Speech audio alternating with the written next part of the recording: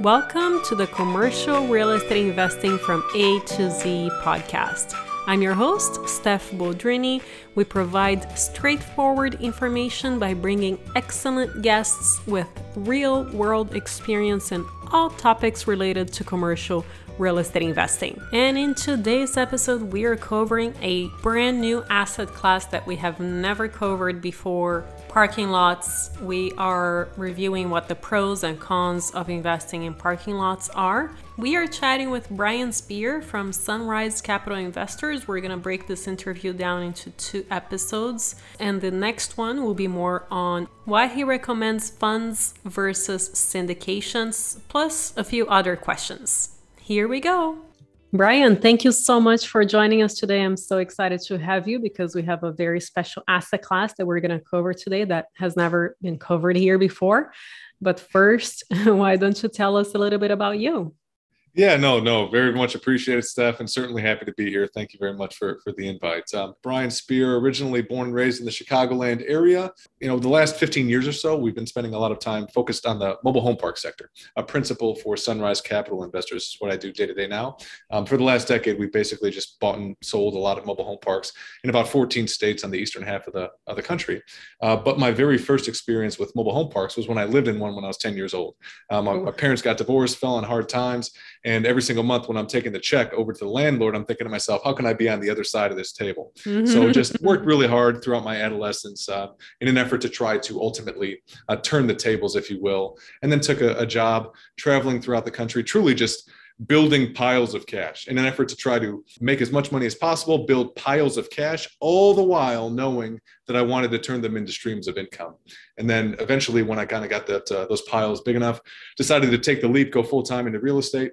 And that's when I branched off and truly just started going out and buying mobile home parks with my business partner, Kevin Bupp. And as of late, the interesting thing that you were mentioning at the beginning of the podcast, well, we've been doing mobile home parks for the past decade. In the last couple of years, we've kind of branched off and leveraged some of our core competency, if you will, of going off market direct to owner and leveraged that in a unique niche, parking lots and garages, something that not a lot of people are doing. So love to chat about that today if you'd like. Yeah, absolutely. And thank you for that. That was a very good elevator intro. So let's dive into parking lots. What made you think about them and get into them to begin with?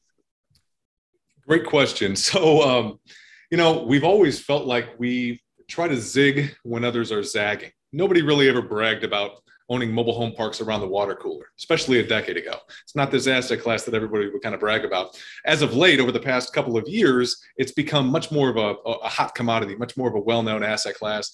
I'd mentioned this at the outset, but our core competency is going off-market direct to owner to acquire assets in true off-market deals. And when I say true off-market, I mean outside the purview of a broker. Your listener base likely familiar with all the various sectors of commercial real estate, but I'll just use multifamily as an example, where oftentimes you'll go to a broker, and that's where the vast majority of these deals are transacted, through a commercial real estate broker. And even those, quote, off-market deals are usually pocket listings, where a broker usually kind of shops it amongst his preferred, maybe 3, 4, 5 different preferred buyers. And in a hot market like this, even a pocket listing typically ends up trading somewhere around the market value. But if you remove the broker entirely and make it a true off-market transaction by doing a bunch of cold calls, direct mail, things of this nature, then you can usually buy deals with a nice margin of safety right at acquisition. That's kind of what we've been doing for the last decade. And over time, as mobile home parks became more and more well-known, our strategy began to be implemented along the way. And part of that is kind of due to our team. We actually host our own podcast called the Mobile Home Park Investing Podcast, where we kind of take our business model, turn it inside out, teach everybody what we do, right? So we've kind of created some of our own competition to a degree. But in any event, people started kind of mimicking that strategy. But our team literally does somewhere between 16 and 20,000 outbound cold calls each and every month. And that works exceptionally well in fragmented industries. And as cap rates have kind of compressed over the past decade in the manufactured housing industry, just like everybody else, we're seeking yield. What are the best opportunities to provide the best risk-adjusted returns in the marketplace to our investors? And we happen to stumble upon the unique niche of parking. It's very, very, very overlooked asset class. Not a lot of people digging into it. And I will never forget going to my very first parking conference. This is a national parking conference. I will never forget it. The juxtaposition of the candidates that were there, the qualified folks that were there. On one side of the table, you had unbelievably high quality institutional folks that run billion-dollar businesses that are publicly traded operators, exceptional folks, high quality skill sets. And then on the other side of the table, you have exceptionally old school mom and pop owners of assets that sometimes, they've been running a parking lot in their generation, the last 40 years themselves in a family business. And maybe he's handed it off to his kid and they basically are just accepting payments, sitting outside the parking lot in the front, in a lawn chair with an umbrella over them, taking cash payments. So I remember feverishly scrambling on our flight back home and jotting down a SWOT analysis, telling my business partner why I felt we should at least take a deep dive into this to see if it's something that we should explore. It was a very fragmented industry where the vast majority of the owners in the asset class only own one asset, one parking lot or one garage. And we know that kind of the strategy that we've employed historically of going off market direct to owner in mobile home parks likely will do very well in parking as well. And the more that we dug, the more overlap that we saw amongst parking and mobile home parks. Both are very, very favorable long-term macroeconomic tailwinds. There's actually a decreasing supply of parking throughout the entirety of the country, and the demand for parking continues to increase and will continue to increase for the next several decades. It's exceedingly fragmented with a lot of mom and pop operators. We have the chance to go off market direct to owner, buy assets with a nice margin of safety. And we view it as a long-term cash flowing covered land play. Our team, we don't have a very short term horizon when we invest. It's not kind of a buy, fix and sell model or a fix and flip model. We truly view ourselves as investors, long-term buy and hold investors, if you will. We invest for cash flow and legacy wealth. The cash flow from the parking lot covers the carrying costs in the near term. And the land play suggests that over very long periods of time, the underlying land value will just increase in value because you're buying assets that are in exceptional locations. We're buying and closing out another parking asset, but it literally is on the number one beach in the entire country, Clearwater Beach. It was newly constructed in 2017. And I would venture to guess, I'd pose to you that underlying land value on Clearwater Beach probably going to be worth more in 10, 20, 30 years than it is today, right? So these are just exceptional cash flow and covered land plays. So you get the land on all the parking lot deals as well? Correct. Yeah. The idea, we've historically always said we like to operate our mobile home parks like a parking lot. When we buy the mobile home parks, we don't like to own the homes themselves. We just want to own the land. Yeah. And we want the residents to own their own homes, and we just charge them lot rent on a monthly basis. And it's the same sort of philosophy, the same sort of thought process in parking. We want to own the land. The value from our perspective is in the long-term ownership of the land itself. And folks just literally drive their car up and park on an hourly basis. So let's dive into the pros and cons of parking lots, as I'm sure there are plenty that you discovered as soon as you purchased your first one. Why don't we dive into those? Yeah, I would say that just high level macroeconomics, right? The benefits, starting with seeking favorable long-term economics. The demand for parking is growing and will continue to grow over the next several decades. The two largest generations that we have, Gen Z and the millennials, are the largest generations in the entire country. Actually, over half of the entirety of the population is consisting of those two generations. As they continue to age, they're going to ultimately need vehicles and travel throughout the entirety of the country, et cetera. So that demand is continuing to increase while there is a supply that is shrinking of parking over time. As the population grows, cities are getting more and more dense, and developers are ultimately taking some of the high quality parcels in downtown CBDs and redeveloping those assets into higher and better uses. There's actually a UCLA professor, a gentleman by the name of Donald Shoup. He wrote a book called The High Cost of Free Parking in 2005, where he basically goes into the fact that a lot of municipalities that allow free parking, they might have a free parking garage or free on-street parking, that is actually adversely affecting the local economy. And both sides of the political aisle agree with this philosophy. Both the red side and the blue side agree with this philosophy. Over time, the data has shown that this is ultimately something that needs to be enacted. When you enact his ultimate measures, he's proposing that a lower supply of parking is actually needed in those downtown urban CBDs. And for that reason, a lot of municipalities are putting a moratorium on brand new parking. Carmel, California, Minneapolis, Minnesota, Buffalo, a lot of different municipalities have basically banned the creation of new parking in their cities. And for that reason, that unique supply and demand imbalance bodes well over very long periods of time. I already touched on the massive mom and pops that are in the industry. I feel like I'm burying the lead here. It's all about location, location, location.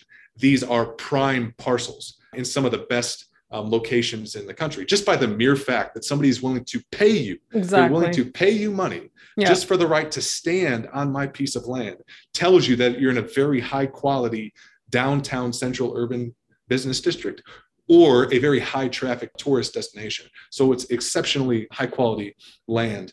Keep going here, just low maintenance costs. There's really not a lot going on inside of a parking lot, right? You got some bumper blocks, you got some striping, but there's not a lot of high capital expenditures inside of a parking lot. So the vast majority of the revenue ultimately goes to the bottom line.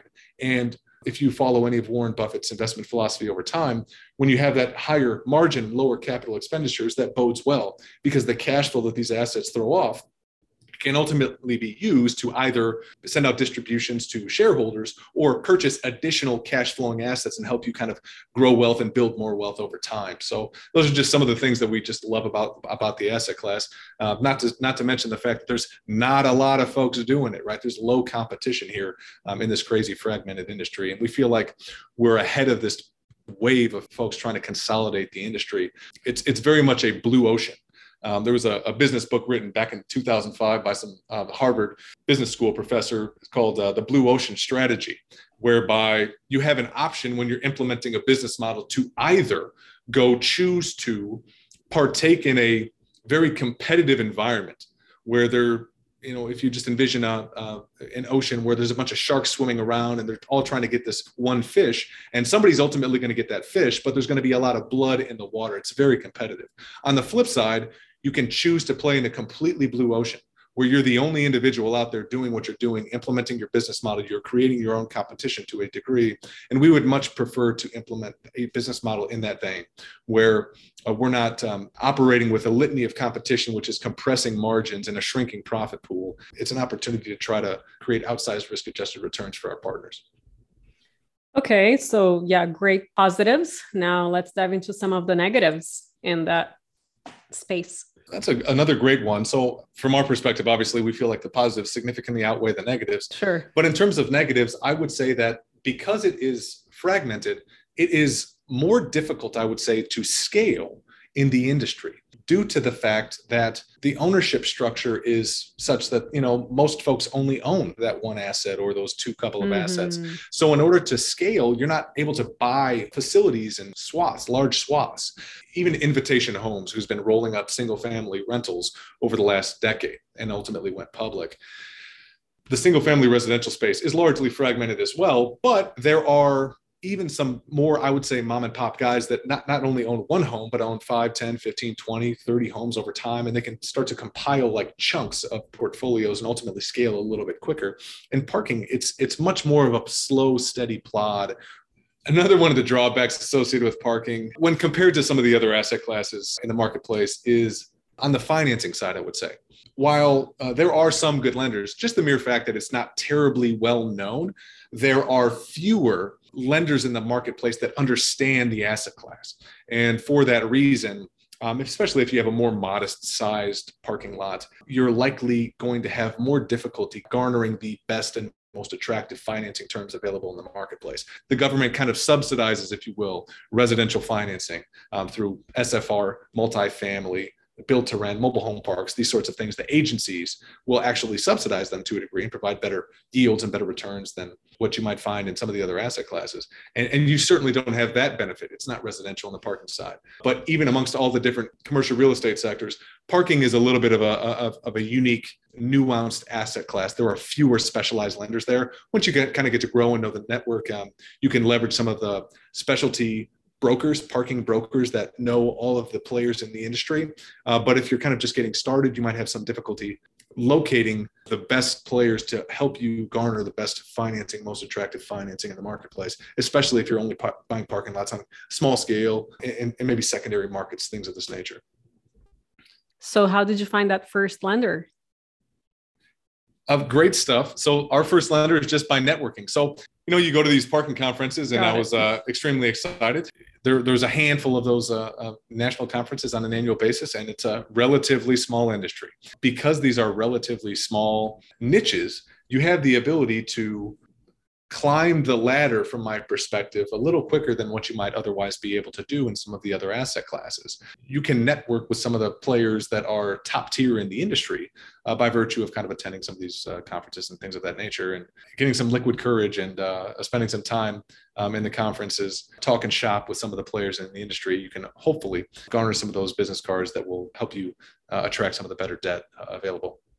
That's awesome. I always tell people, go to a conference for any new asset class. That's the number one step. You are going to meet so many people that can help you. Yeah, no, you can do a ton of learning and educational stuff, while you're driving, listening to podcasts, all great stuff. But at some point, you kind of got to get out there and meet people and start to take an action in that manner as well. And if you haven't already, make sure to subscribe to our newsletter at montecarlorei.com. We will at some point have some deals for you guys, and I will see you next time.